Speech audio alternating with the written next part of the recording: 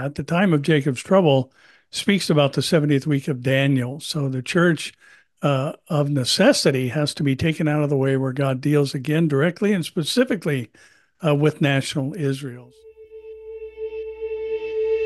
Are we in that timeline of Jacob's troubles? No, not yet, but we are lining up for that time, or the world is, I should say. We won't be here for any of that. We are seeing precursors to many of the things that will happen during that time. I think really since October 7th, things started moving rapidly towards what will ultimately be fulfilled during the tribulation, recorded in Zechariah 12 to 14, especially verse 3, where Jerusalem becomes a burdensome stone to all, first the surrounding areas and then to all peoples. And we're watching that progression happen right in front of our I eyes mean, you today. spoke a little bit about it, but where are we in the timeline, like at this moment? What has transpired and what do we see going, like go in the direction that we're going? Well, I think it's possible that the next event that we'll see is the destruction of Damascus, as Isaiah 17:1 highlights for us. And, again, people often say, well, that was already fulfilled. But the fact that there is a Damascus proves it wasn't fulfilled because the Bible says it will cease from being a city, it will be uninhabitable. And even though it's had battles, much like Jerusalem, I don't know how many times throughout history Jerusalem has been destroyed and rebuilt, and many cities of antiquity have that kind of history. But Damascus becoming a ruinous heap, basically implying no one can live there any longer, I think is probably what's going to be the catalyst for launching the Ezekiel War. It will be that proverbial straw that broke the camel's back for those who've been looking for an opportunity to engage in warfare and invade Israel from the north.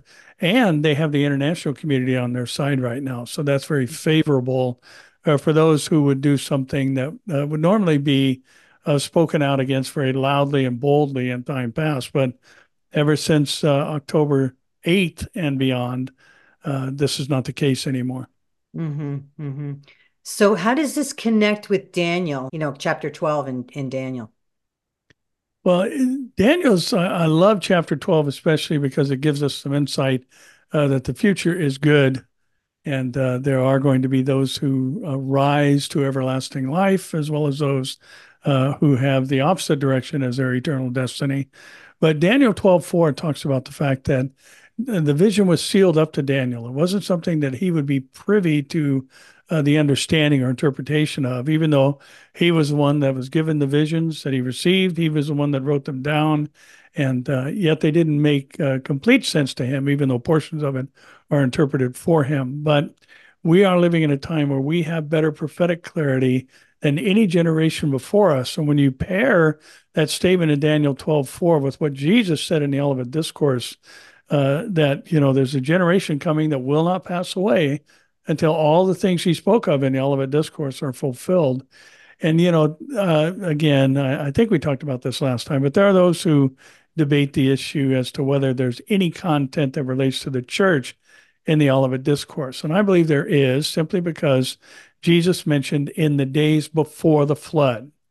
Now, if you take that and basically paraphrase it, it's saying Jesus is saying before the last time God poured out his global wrath, here's what society was like: buying and selling, marrying and giving in marriage, until the time where Noah was shut up into the ark, which is a picture, I believe, of the rapture. So I think what we are living in right now is days like those of Noah, where there's an indifference to the clear and impending signs of judgment.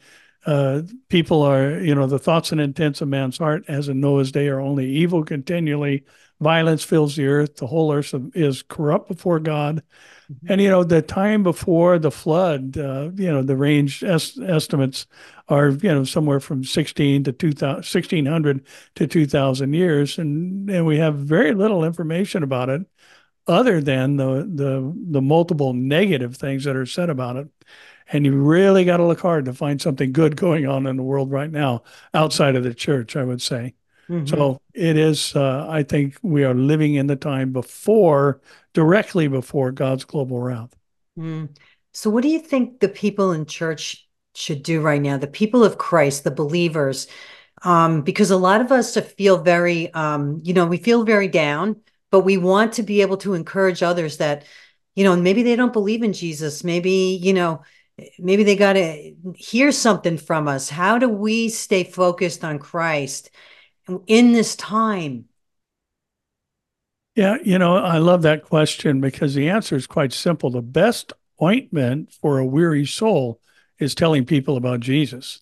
There's nothing like it. And when you see somebody accept Christ, our souls leap with joy, and we are, our hope is restored if we've lost it or had it diminished.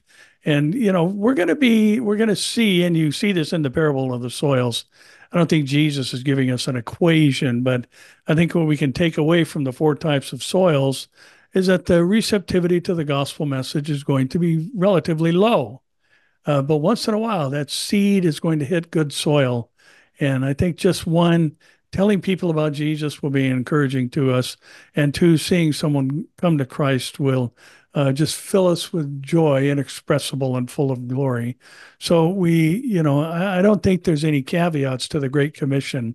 We just keep doing what we have been commissioned to do and empowered to do. And, one thing I think for all of us to remember is that Jesus said, you will receive power to be witnesses. So there is an attachment to divine power and sharing our faith that, we don't need divine power to work the remote, Hmm. Hmm. or listen to podcasts or any of these other things that we do, to inform us or distract us. But Yeah. you get out on the street and start talking about Jesus, and you're going to feel the presence of God, and the inspiration of the Holy Spirit is going to help you Hmm. share your faith. Hmm. Now I have to ask you this question because I'm one of those people. There are people, a lot of Christians are watching so much YouTube out there, so much disinformation, a lot of doom. And that's where why I'm kind of going in that direction is like, how do you, turn that off and turn yourself back to Christ? Because there's so much disinformation that what you're currently talking about, the times of Jacob, the time of Jacob's troubles, you're saying, hey, we're not there yet. But there's others that are saying, hey, 2024 is going to be the last year. We don't know. We don't know. So can you speak into that a little bit? Yeah, I think the one of the important things is that, we, as Amir and I have traveled around the world, we hear the same two comments. It doesn't matter what country we're in, even the U.S., we hear the same thing. I can't find a Bible teaching church, or nobody's talking about Bible prophecy. And those two things are common everywhere we go. So I think just, Bible prophecy, I think Dr. Ed Hindson used to have a saying, and he would say that Bible prophecy is not meant to scare us, but prepare us. So you need to be and use social media and platforms like yours, Nancy, to get information that is relevant to the days. And that it takes my mind back to 1 Corinthians chapter 2, verse 14, where Paul talks about the natural man's inability to understand the things of God because they're spiritual.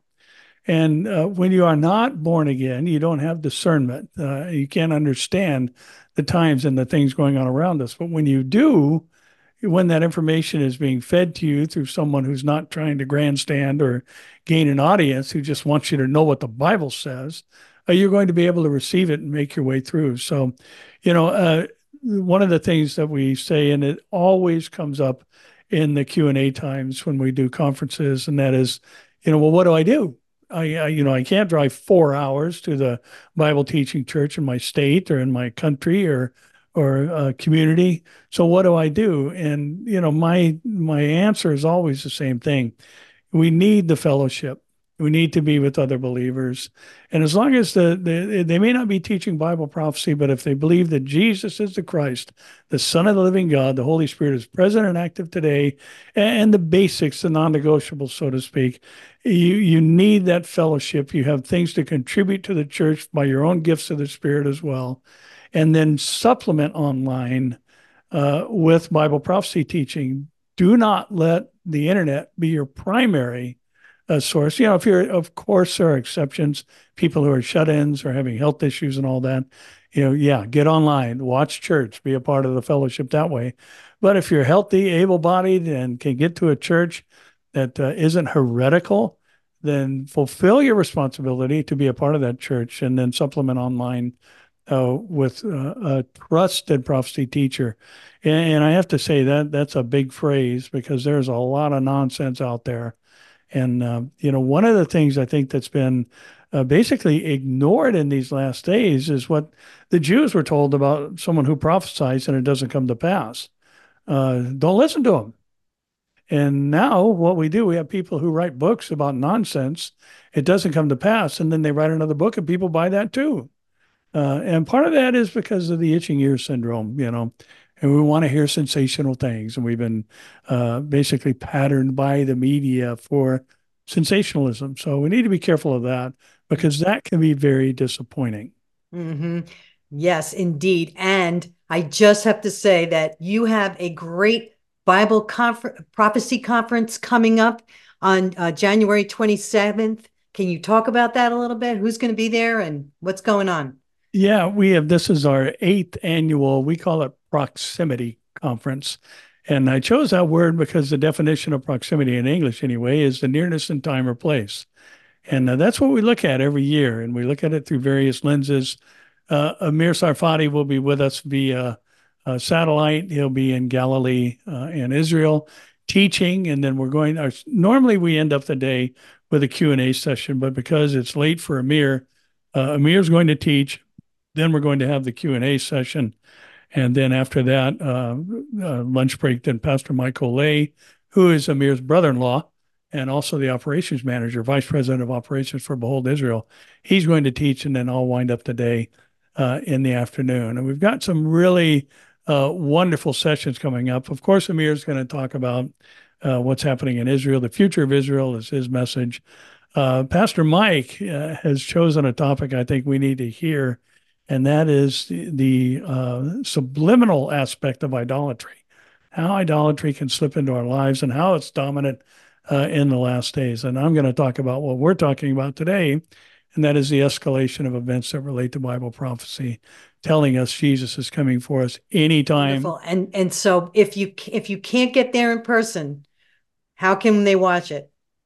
They can go to YouTube and again, just type in my name. Actually, my YouTube channel is called The Truth About God. Or if you type in my name, it'll take you there too. Behold Israel has their own YouTube channel. It'll be streamed there also.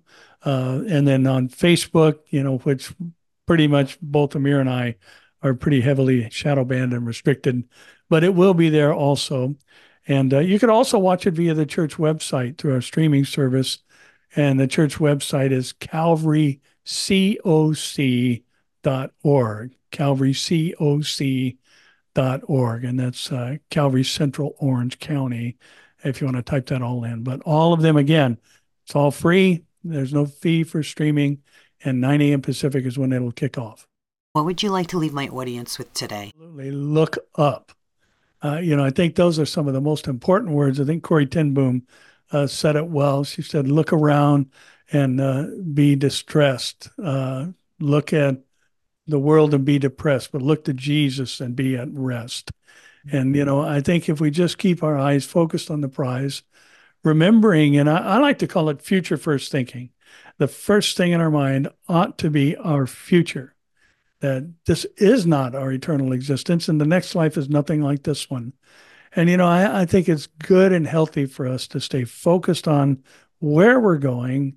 The ticket price has already been paid in full by Jesus, shedding his blood for our sins. But I think we have to remember that the next life is the long life, and the next life is nothing like this life. Death has been banned. There's no sorrow, sickness, pain. All the former things will have passed away. And I think in the letters of Paul, and you'll find this constantly peppered through the biblical writings in the New Testament. And that's always just remember where you're going, remember what's coming, and how glorious it will be. And I believe for one specific generation, I think we're it. I believe that with all my heart. I think we are the generation that will not pass away. There's going to be a moment and a twinkling of an eye where we are face to face with Jesus, meeting him and the dead in Christ in the air to forever be with the Lord. And Paul even said, comfort one another with those words. And looking around is not very comforting. Looking up is where we find comfort. Words of wisdom. And I thank you so much for that wonderful encouragement for those who are listening and watching today.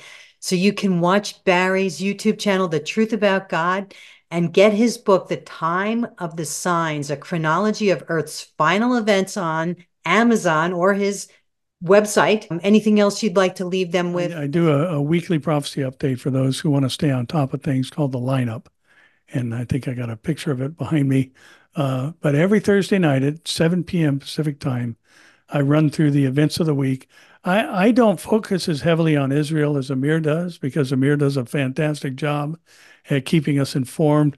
And I look more at the. I do cover Israel, that's for sure, but the broader picture, because there's a lot of things happening out there that relate to Bible prophecy that may be happening in the United States or in Iran. Places like that. So if anyone's interested in staying on top of that, again, you can go to my YouTube page, and every Thursday night at 7 p.m. Pacific, they're all archived there. You can watch past programs too. But I have Amir join me every once in a while to bring us up to date on what's going on in Israel. So that'd be a good resource for your viewers, Nancy. Yeah, I love watching you and Amir talking. It's like the best buds, right? And you have to do it through the Zoom. Right. Yeah, we So do. it's kind of hard. So this is the book. If anybody's interested in, he is doing so well with this book. I know, because I look at Amazon, you can see all the people, the reviews and the amount of books he's sold so far. Do you know how many Barry sold? No, I don't. I'll find that out on Monday. But thank you for mentioning that, because it was actually released yesterday. But the release week, all the sales during the release week, even after it's available, go towards the pre-sale numbers. And the pre-sale numbers are what all the retailers look at to determine whether or not they'll put it on the shelf in the store, or only offer it in their online book sales. Yeah. So, purchases this week all count towards the pre-sale numbers. And so thank you for mentioning that. And so, like, if anybody's really looking for something, like he talks about, the signs in the world to look for, the signs in the church, the rapture, the war of Ezekiel, the man of sin, the 70th seven, the second coming, and more, but I'm not going to tell you more because you got to get the book, this one. So, I thank you so much for coming on again. And I pray that you come back again, maybe in the spring or summer, and you could update us and let us know how you're doing. And I would love to. Thanks for the invitation. Thank you for coming. Thanks for watching The Call, and don't forget to like and subscribe. So join me next time for another episode of The Call with Nancy Sabato. You'll be blessed. Are you listening to the call of God? Because God speaks to you every day. Are you listening to The Call? What sound is heard on the Bible heart? It is the call. Follow